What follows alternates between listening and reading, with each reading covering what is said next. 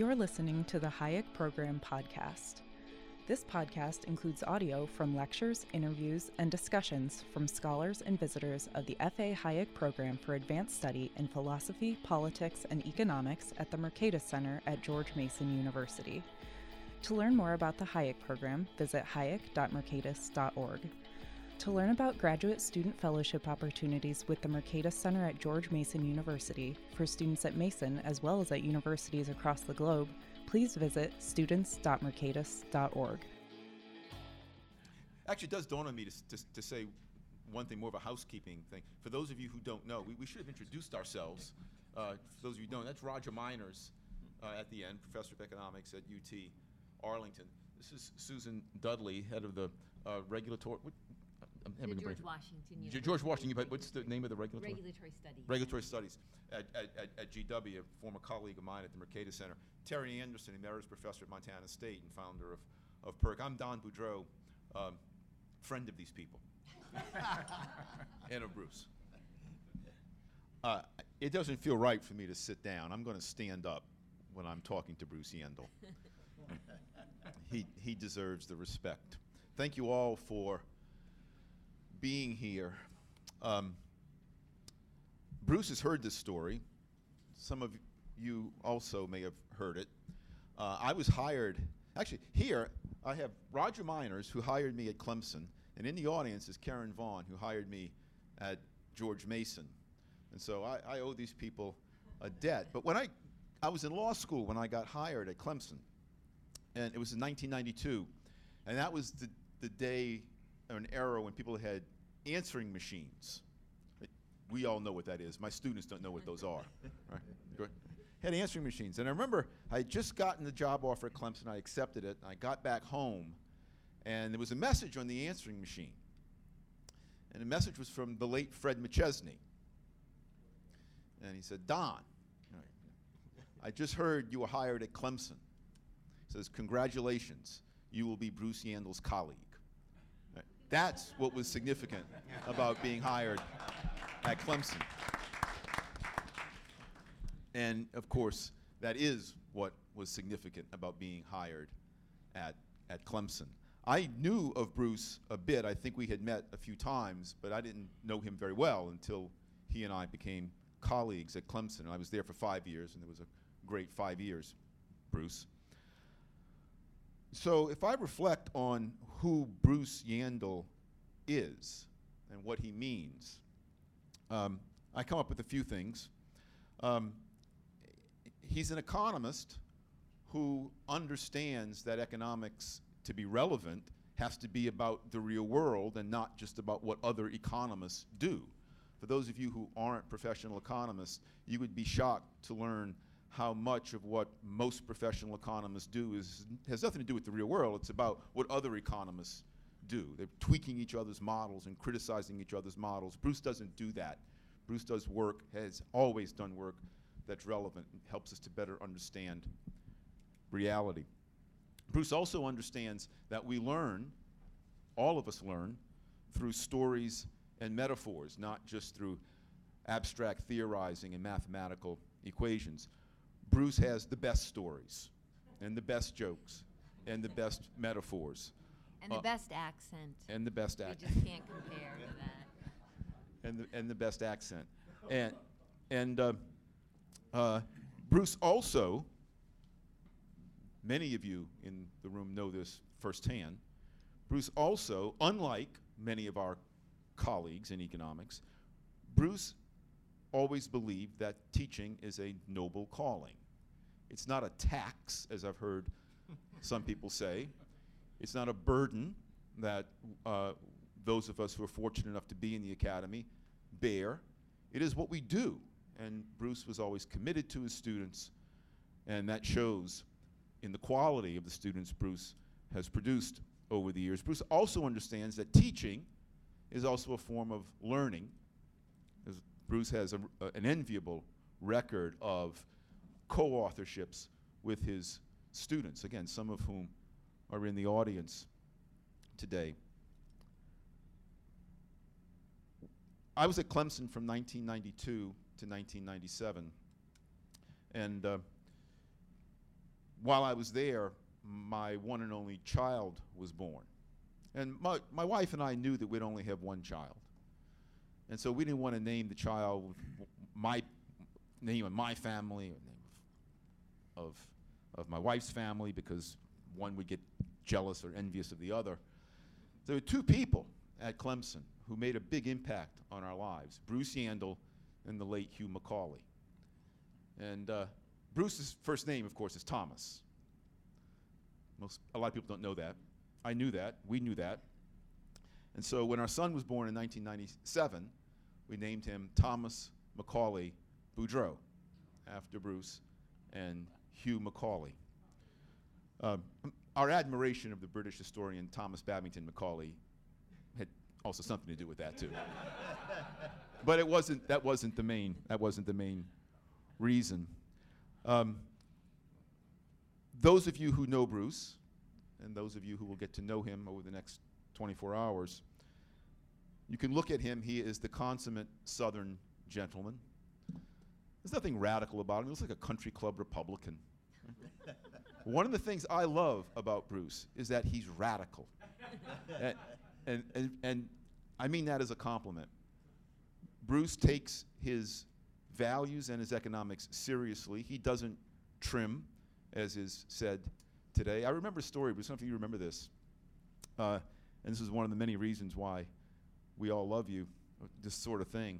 You were emceeing or monitoring or moderating an event at the Strom Thurmond Center many years ago. And there was a candidate for a House seat from the upstate who was in the audience. And I remember I wasn't there, I remember you telling me the story. This candidate kept raising his hand. He wanted to speak.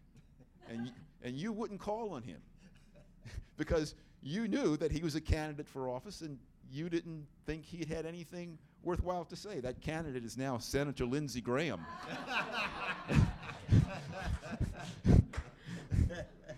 Do you remember that? Yeah.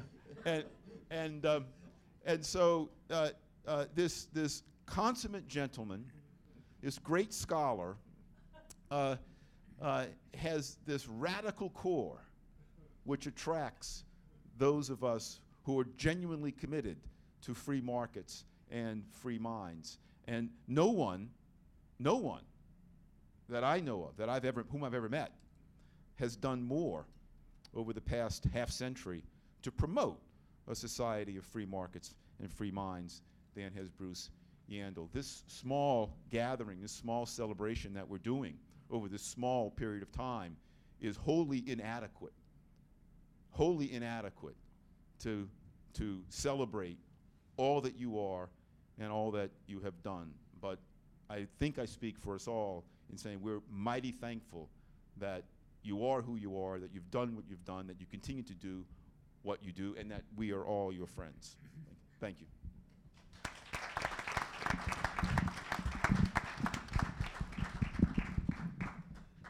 I'll remain seated out of convenience.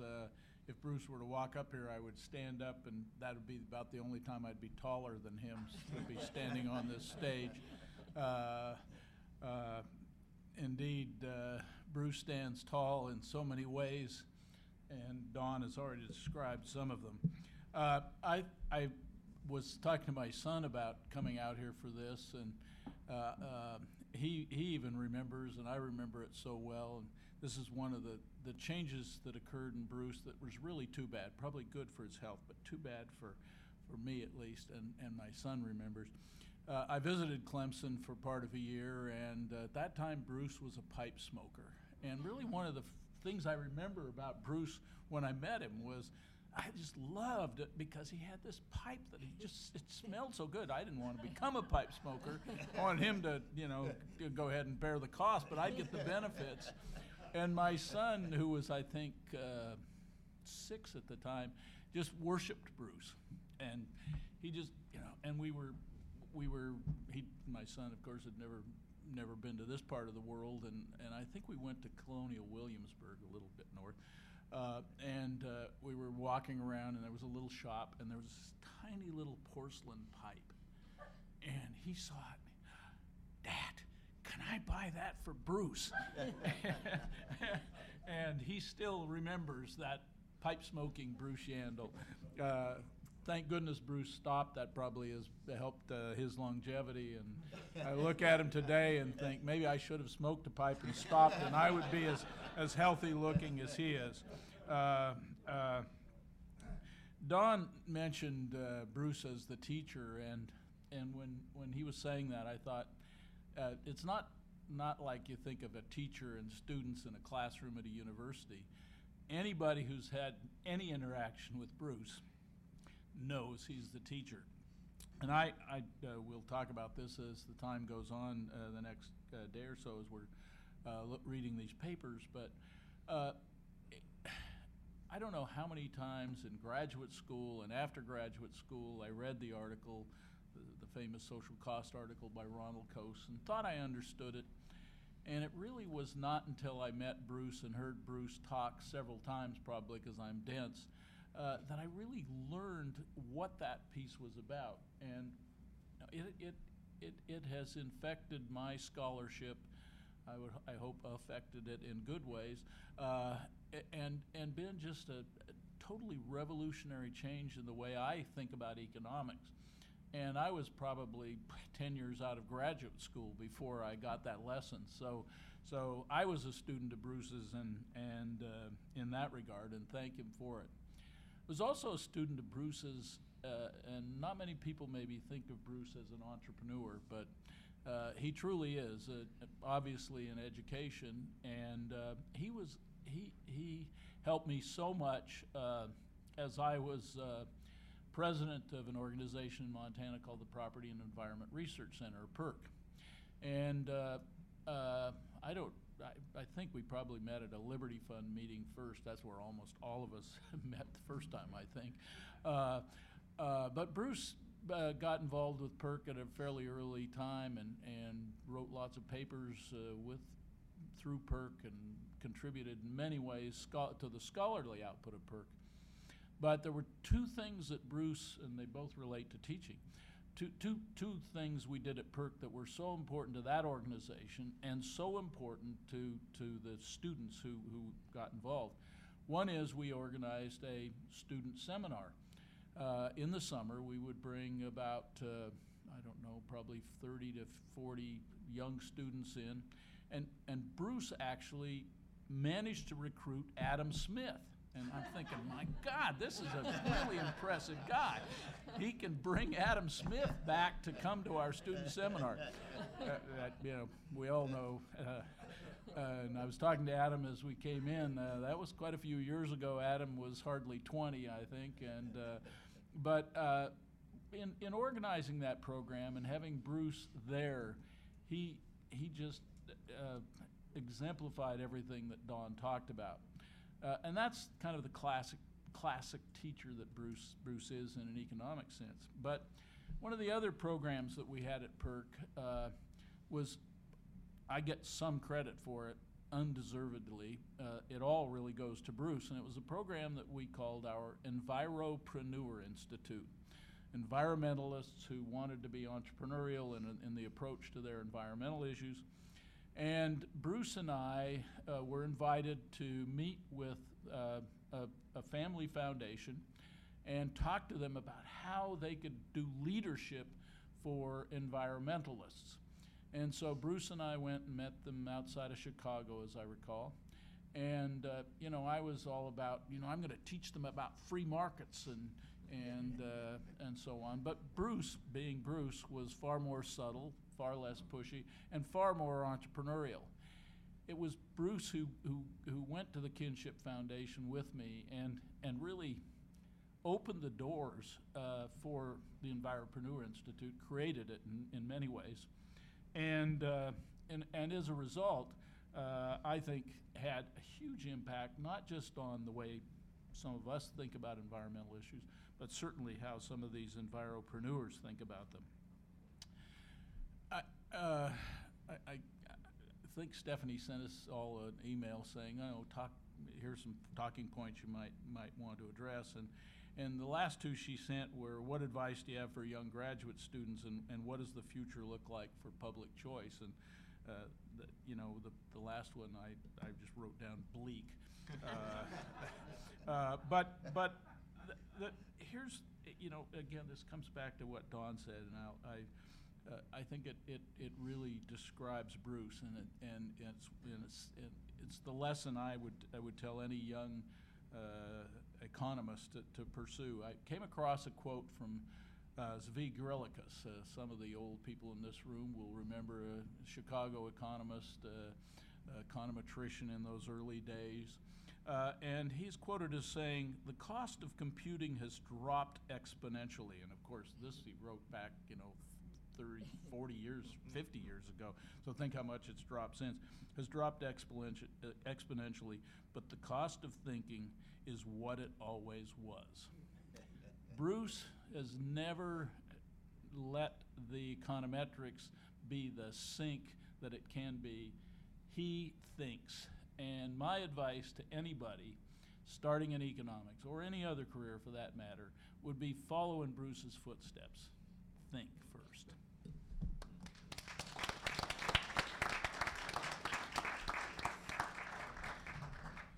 Oh man, these are tough acts to follow. I feel like I met Bruce later than others and later in my career, so I had already worked in government for a while. And my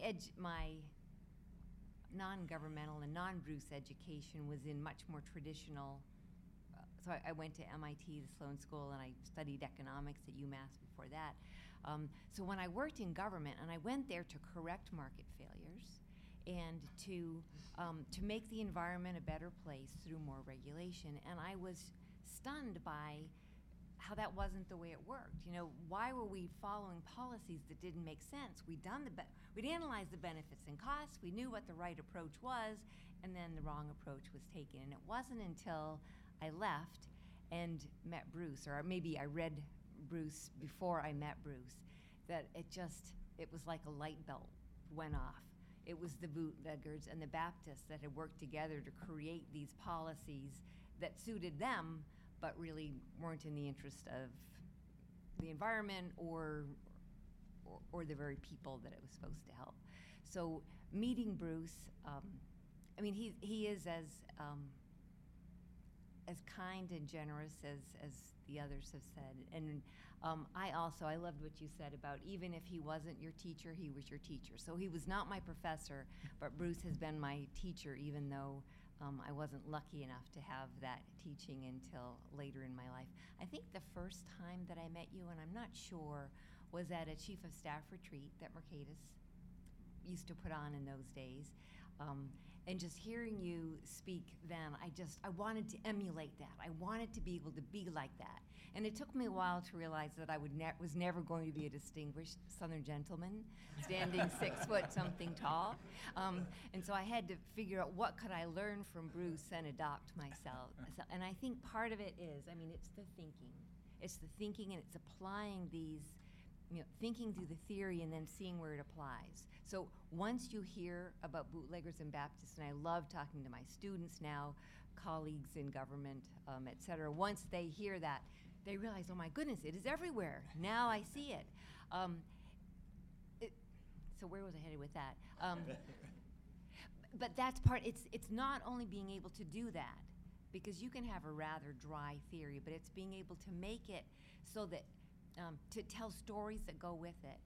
And that's how you can communicate to people and be very persuasive to people who don't necessarily share your worldview. So I enjoyed reading the papers that are being put together for this Festschrift. Is that how you pronounce it? And Todd wrote one Todd's Wiki wrote one where he talked about one of your early books, where you talked about souls, conflict, divisions, and Zen and the art of motorcycle maintenance. Now, I shouldn't admit to this group, I have not read either, but now I'm going to, after reading Todd's paper on Bruce's work. But I think that's it. Bruce has always been able to capture the attention of both those with the unconstrained and the constrained vision, and I think that's what's been such a powerful that's always, I mean, that is a powerful legacy that you have. So in my career, so after I met him, I've been back in government. I've started a new academic center, and in all the things that I have done, you have always been so supportive of me, but also wanting to meet my students, meet the young people that I work with, which is such a treat. I wish that we all lived closer, because when Bruce calls and says, I'm going to be in town, have you got some young people that I'll take you out to pizza? It's always the biggest excitement about who gets to go and how we do that. So that's a wonderful thing. I'm going to follow Stephanie's suggestion of some. So where do I think public choice is going in the future, is needed most? I think I'll just mention two areas. One, so dismal may be the forecast, but I have a positive a normative as opposed to a positive comment on it.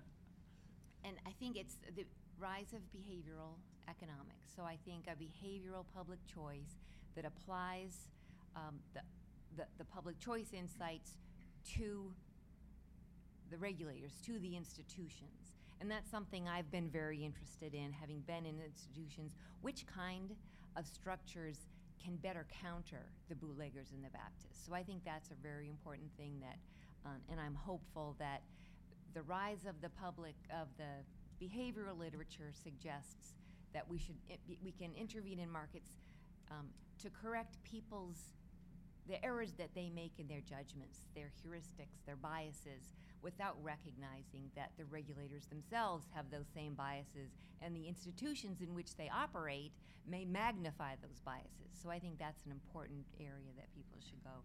The other is applying it to the technological change, this rapid advance in computing power, et cetera. That's an exciting area that bootleggers and Baptists can capture and squelch innovation. And so I think these insights will be important for that. And then for students, be respectful, learn from Bruce, be respectful, listen to other ideas and truly listen to them. You can't listen if all you're listening is listening long enough so that you can think of a good rebuttal. So I think that respect and kindness is something that I've learned from Bruce, and I try to share with younger people. Thank you.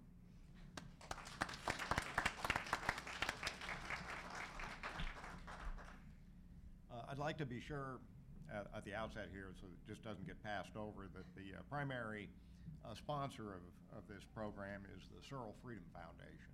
And Kim Dennis said she was sorry that she couldn't be here, but just thought it was a wonderful event. And when Dawn and I were first discussing it, and we bounced back and forth ideas about, well, who should we ask to participate? Nobody said no, and that's very unusual. We're always, of course, we're invited to too many things, but this was a special meeting for so many people. Stephanie said, well, where did you meet Bruce? And I remember it was at a Liberty Fund here in Atlanta. It was at Emory while I was there for a while. And it was the first time I'd met Bruce, and what was astonishing for a Northerner to see is that here was a Southerner who could walk and chew gum at the same time. Bruce has often said, people know that people from the deep South can't do those two things together. But Bruce could, and he was not a patrician Southerner, he is a real Southerner, and maintains the courtliness that we would all hope. And when I told my wife that I was coming, she said, well, the thing I remember most about Bruce is that several of our kids were born in Greenville, next to Clemson, and after our daughter was born, who should walk into the hospital about 10 in the morning the next day but Bruce? And she said, she was laying there by herself, having the normal little postpartum unhappiness, and Bruce brightened up things and pointed out that our daughter's name was the same as his mother's, Molly. And so that was a special, unplanned relationship, unlike Dawn's, which was a very well-planned relationship. After I'd been at Emory, then Bruce and I were at the FTC together. He was, of course, the executive director, and I was lucky enough to be in Atlanta instead of having to go up to the swamp and be a part of that. So But I did report to him, and I remembered once I got a letter from him. This is pre-internet days, so there's no emails. I got about a 2-page long letter, and I read it, and I thought, what is the purpose of this letter? And it just seems kind of vague and vague. As I read it again, I said, wait a minute, there's some criticism embedded in here, or some advice to me that's embedded here. And finally, after reading it 3 times, I realized that I was being reprimanded for some dumb thing I'd done. And Bruce's reprimand was so gentle when it probably should have been, a smack upside the head and say, look, you idiot, you're going to get in trouble if you keep doing this kind of stuff. So he was certainly a wonderful and perhaps too kind boss, but I will say that when there was serious trouble, Bruce was the adult in the room, escorting some people out of their office. They were gone because it had to be dealt with. And I know that when he was dean at Clemson, there was also instances like that. And it's the kind of thing that too many managers shy away from, that responsibility that when the hammer's got to be dropped, it's something that needs to be done. You might try to do it in a kindly manner, but get the job done. Well, after the FTC, Bruce and I were at Clemson. Of course, Bruce a much longer time. I was there for about 8 years, and we did 5 books together. We just edited what other people wrote. We were too lazy to do the work ourselves. And most of these were due to Terry at PERC. They were PERC-based books, but they were always fun to work with, as Bruce, because as you all know, he gives everybody sound advice and careful and thoughtful advice on how to improve their work. But everybody is focused on the nice things of Bruce, but of course there's always a dark side. It's just human nature that there is, and I can report on that because I have been the victim of it. When I was at Clemson, one time Bruce said, why don't we team teach a class next semester? Well, that's great, I thought, until about 15 minutes into the first period, listening to Bruce lecture, I thought, I am screwed. It doesn't matter how well I sing and dance. These kids will, of course, like Bruce so much better because here we're being compared side by side. And so I was always sure that was a setup as a way to take me down by doing that. But not many people in academics volunteer that kind of thing. Let's share this experience. And of course, Bruce was a very serious teacher. It comes off as being effortless, but it's always well planned and thought out in advance.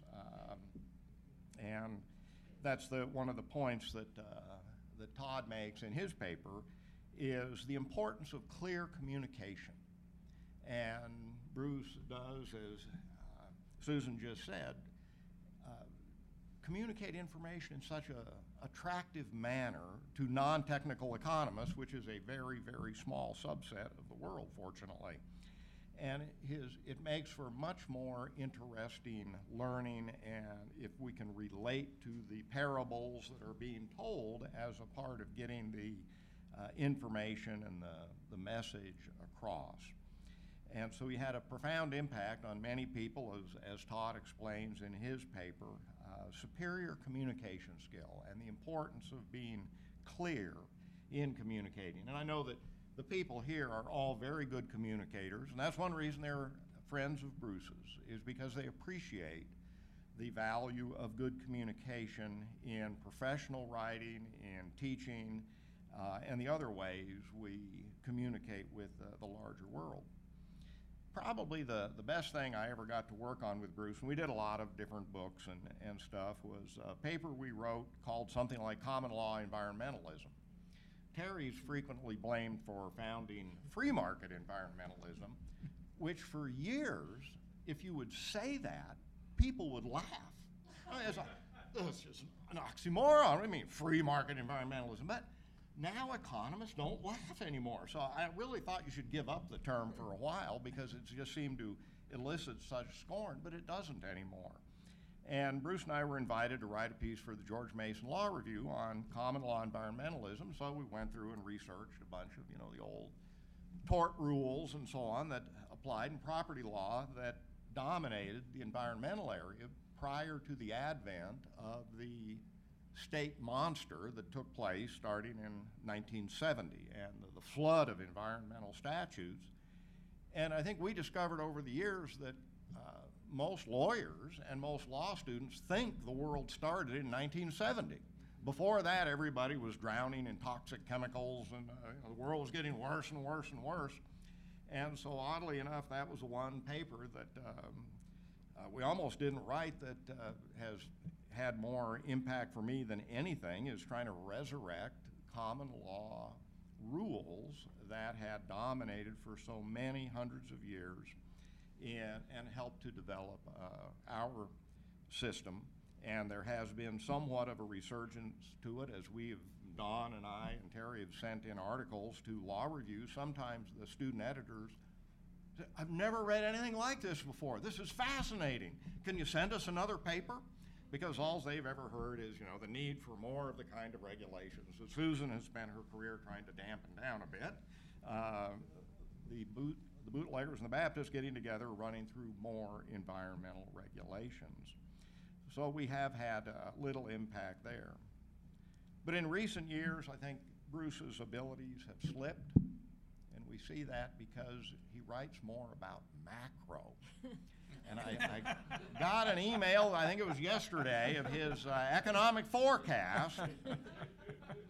Kind of shameful work, but and he's got all the talk down about, well, we got to be cautious in this area, and things are on the move, but you never know, and so on. Micro is not like that, Bruce. You know that. You can't put all these qualifiers in it.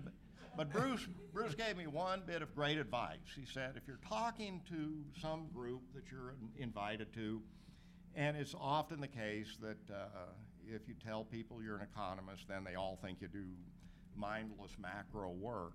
And he said, if somebody asks you a question like, what's going to happen? What do you think is going to happen to interest rates? Give them a specific answer. Say, I think they're going to go up 0.5% over the next 6 months.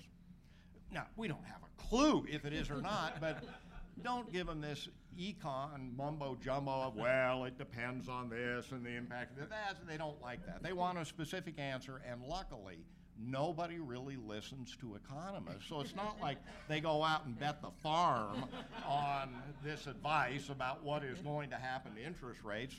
People are sensible enough not to pay much attention to us. But as Don and Terry have noted, while Bruce is a wonderful scholar, teaching has always been most important to him. And the feeling, the belief that he had that those students are paying money for a good reason and they should be given a good educational experience. Sometimes they resisted. I remember one time Bruce was telling a class that they were going to have a conversation about something, but it was kind of a one-way conversation. And so finally Bruce went and had to close the door to the classroom and said, let me repeat, we are going to have a conversation here that is going to go in both directions. So sometimes it takes a little while to get the message across, but of course Bruce's students, which include all of us, have learned so much. And unfortunately, none of us up here right now are at Clemson, and so I'd ask if Skip Sauer would come up, because Skip had a lot of interaction years at Clemson and was chair of the econ department for a long time, and I think Skip could say something about Bruce as a teacher at Clemson. Would be a good add-on. If I can... Make up something, Skip, you're good at it. If I can, well, before Skip starts, I have to interject. Hearing Susan talk about Bruce's stories, he's got all these great stories about the FTC and other environmental issues he's been involved in. But when you said stories, immediately I started thinking about the jokes the litany of jokes he had about graffiti on bathroom walls. Man, I mean, those, if you have one more article in you, Bruce, put all those down so we can use them. They are priceless, and only Bruce could deliver it. I tried. I'd take notes when he's doing them, and I'd get up the next speech I was giving, and I think, man, this is really gonna, and there, I'd get a couple of chuckles, but nothing like Bruce. He could do it. He was a master. What about us grills? I was thinking of E-I-E-I-O. I'd like to just add one more thing.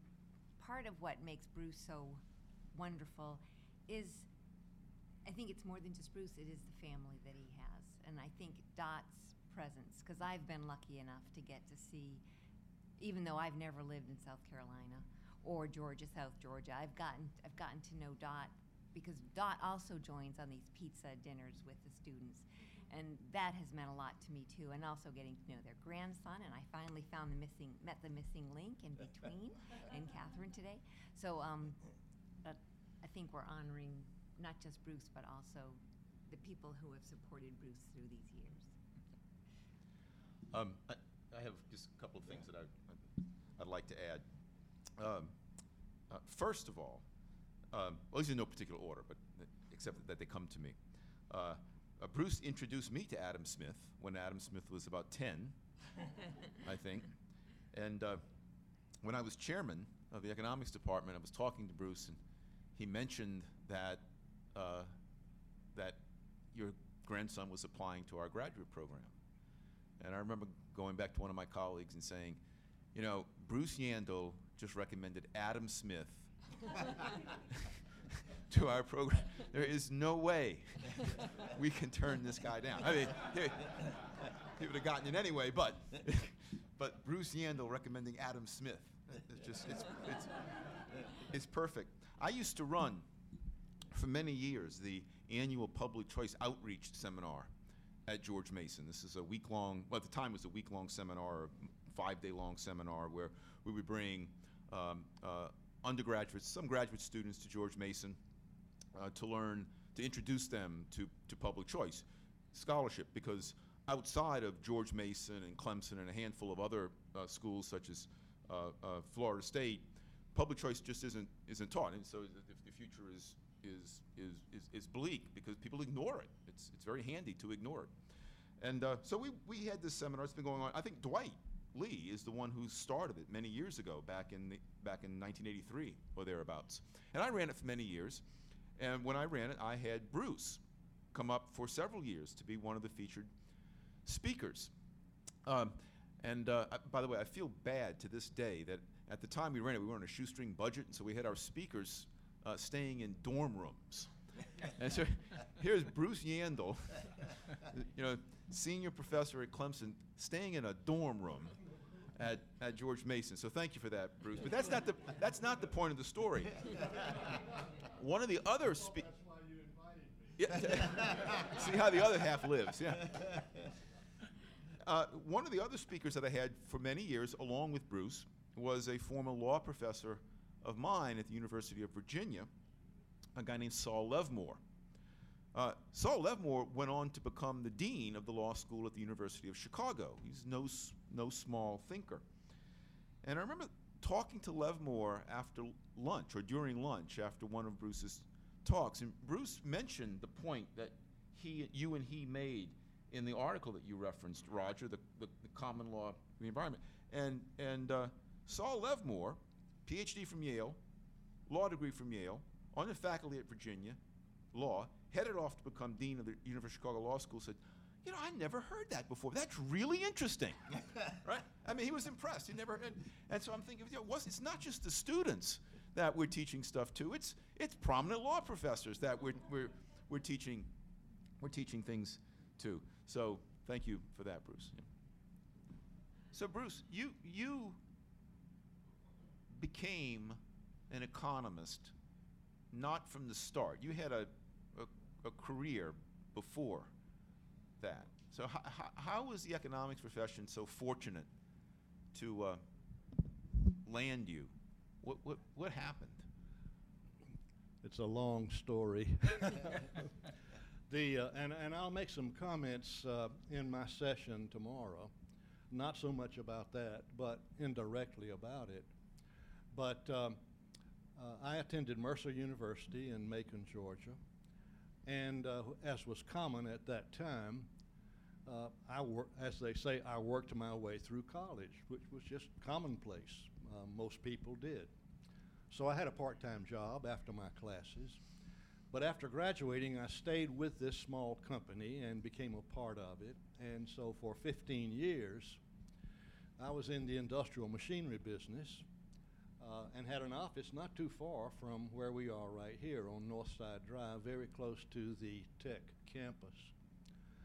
I had always wanted to teach. And so a time came where I had an opportunity to say, okay, and lots of conversations with Dot. I had 3 children who were eager and active. We were living on the north side of Atlanta here, where we had lived for about 10 years. And so basically the question is, well, what if I sell my interest in business, see if I can get into a graduate school, and then with a goal of teaching at some small school or anywhere. I just wanted to be in the classroom.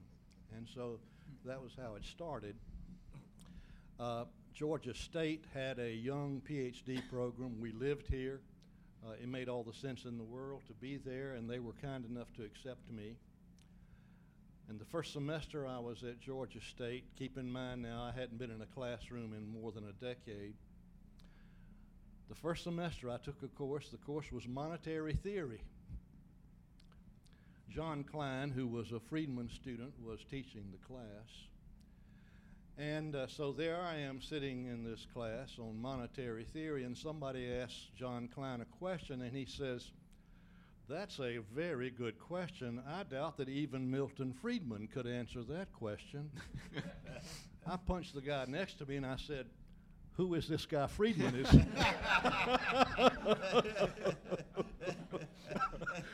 Is he on the faculty here, or? I didn't know anything. But it was, and I had, in some cases, some of my professors were so boring that when they talked, chalk dust would fall out of their mouths. It was pretty bad. And that same semester, I took a course, and the title of the course was Theory of the Firm. Oh boy, I thought this is going to really be fun. I've been running a business here in Atlanta for 10 years. I know about firms and so forth. Well, after 2 weeks of looking at constrained Lagrangians and second order conditions, I began to wonder, does this have anything to do with what I have been doing? And so in telling you this story, it gets you to really the point of the story. It was during breaks between classes that I began to find humor written on the bathroom walls there at Georgia State. They did not have a large budget for maintenance and cleaning walls. And at that particular time, people were writing continued stories on bathroom walls. Has anyone in here ever seen that? Do they still do it? And so there would be someone who was sitting there, and they would write in all of this fictional account of something and stop, and then someone else would come, and the color of the ink would change, the handwriting would change, and the stories would continue. And so I really... Pardon? Sounds like common law. It is. It's people made. As Wordsworth say in his definition of poetry, an overflow of emotions recollected in tranquility. And so I began to appreciate the bathroom poets. And then there's a long story that unfolds from that point. But I was going to mention, you commented about my smoking a pipe, which I did for many, many years. And my daughter, who is here this evening, I'm so glad that my family is here, had trouble with car sickness when she was a little girl, and I never connected the pipe smoking with the car sickness for some reason. But I stopped smoking, and I think the car sickness sort of went away for a lot of people. But Roger Miners is the reason that I quit smoking a pipe, and that's probably, for better or worse, the reason I'm still alive right now. Right? But Dot and I had a wonderful opportunity to go out to Bozeman and spend a semester, and Roger and Carrie have this wonderful home on Kelly Canyon Road in Bozeman, Montana, a truly beautiful place. And so Dot and I were interested in going out for the fall and winter, early winter. We would be returning in December. And so Roger began to tell me what the rules were, and he says, well, there are several rules about the house, but one is, that really applies to you, we do not allow anyone to smoke in our house. So if you're going to bring your pipes out here, you're welcome to sit on the porch or do whatever you want to, but no smoking in the house. And I said, okay. Well, when the temperatures got to be down about 0, and, here I was sitting out on the side porch looking at a wonderful bird that would come up, a Clark nutcracker, looking at some of the bird life there, and here I am about to freeze to death smoking my pipe. And I'm thinking, this doesn't make any sense at all. And then there were some other interventions, but it was Roger's rule about not smoking in his house, and then the deadly winters there in Bozeman that combined, and so I just gave it up, cold turkey.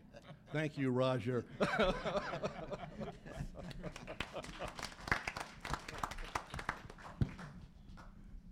So, for maybe like the 3 of you that didn't get all the jokes, I'm Adam Smith, Adam C. Smith, not related to the absent-minded professor we all adore, but I was named after him. So I just wanted to say, first, thank you for inviting me to this. As an author for the book chapter, I was really excited to do that project, and there's a lot of things I could say about my grandfather's influence on my scholarship, and I would also say, to echo what you all are saying, his influence on other people, because so many of you in the room, my uncles, my Todd Zawicki, Don, okay, getting me into George Mason, Susan. There's just so many people, again, that have been very influential to my life. So it was your grandfather who got you into George Mason. It sounds like my name did a lot, too. So, but I wanted to tell one story that I think about my grandfather a lot. I don't know if I've even told him about it. That has nothing to do with academics and is long before any of that. I should say that I still think of him, even though I've probably been in the post-college space longer now. I still think of him as the grandfather of my childhood. So the grandfather of my childhood, one time we were out in Round Oak and in Georgia, where we spend a lot of time as our family. And probably like even up to present day, I found myself feeling very out of sync with authority figures in my life, and in this case being my grandfather. And so I'm running around the yard and doing, whatever 6-year-olds do. I was 6 at the time. And we're in the flower beds. And I think, I don't know, I was messing with the flowers too much or something. And so he just stopped me. And he pulls out these bulbs.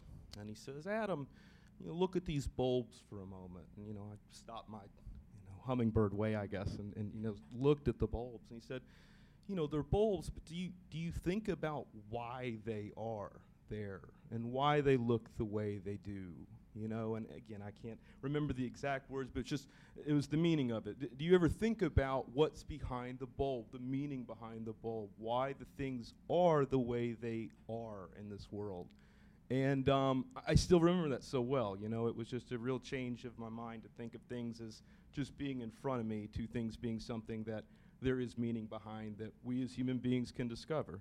And I'd like to think that that's the power of his influences. That's always been his approach. Not so much politics, not so much rah, rah, rah, and Lindsey Graham and all that, right? It's about why are things the way they are? What is the meaning behind our world, and what can we do about that? So I appreciate that legacy you've given to me. Thank you.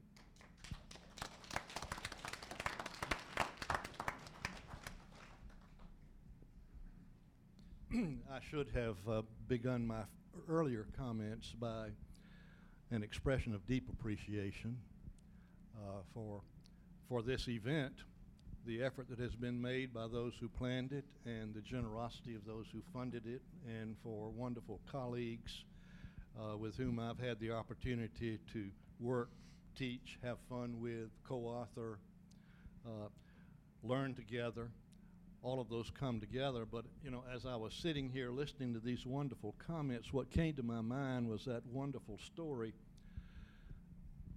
by Mark Twain in The Adventures of Tom Sawyer. You remember that Tom Sawyer and his friend Huckleberry Finn and their buddy Joe went out on their raft on the Mississippi and didn't come home. And the town folks and the kin folks worried, and they did not come home.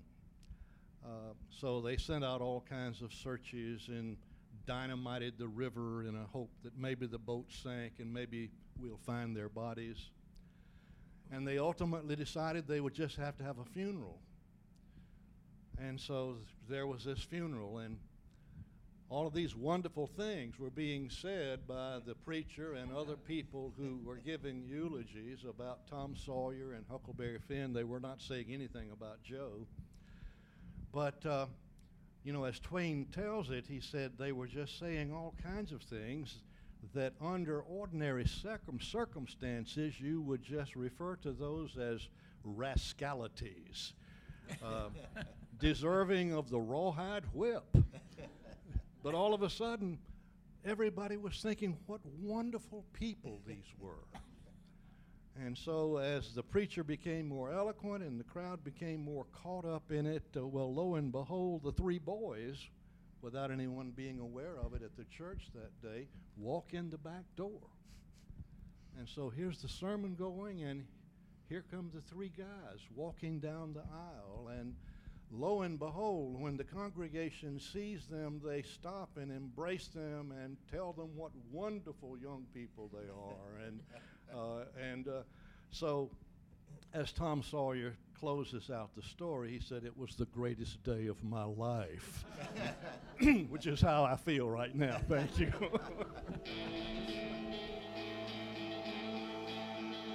Thank you for listening to the Hayek Program podcast. To learn more about the research, scholars, and work of the Hayek Program, visit hayek.mercatus.org. For more information about graduate student fellowship opportunities for students at Mason as well as at universities across the globe, please visit students.mercatus.org. We hope you recommend students to our programs or consider applying yourself.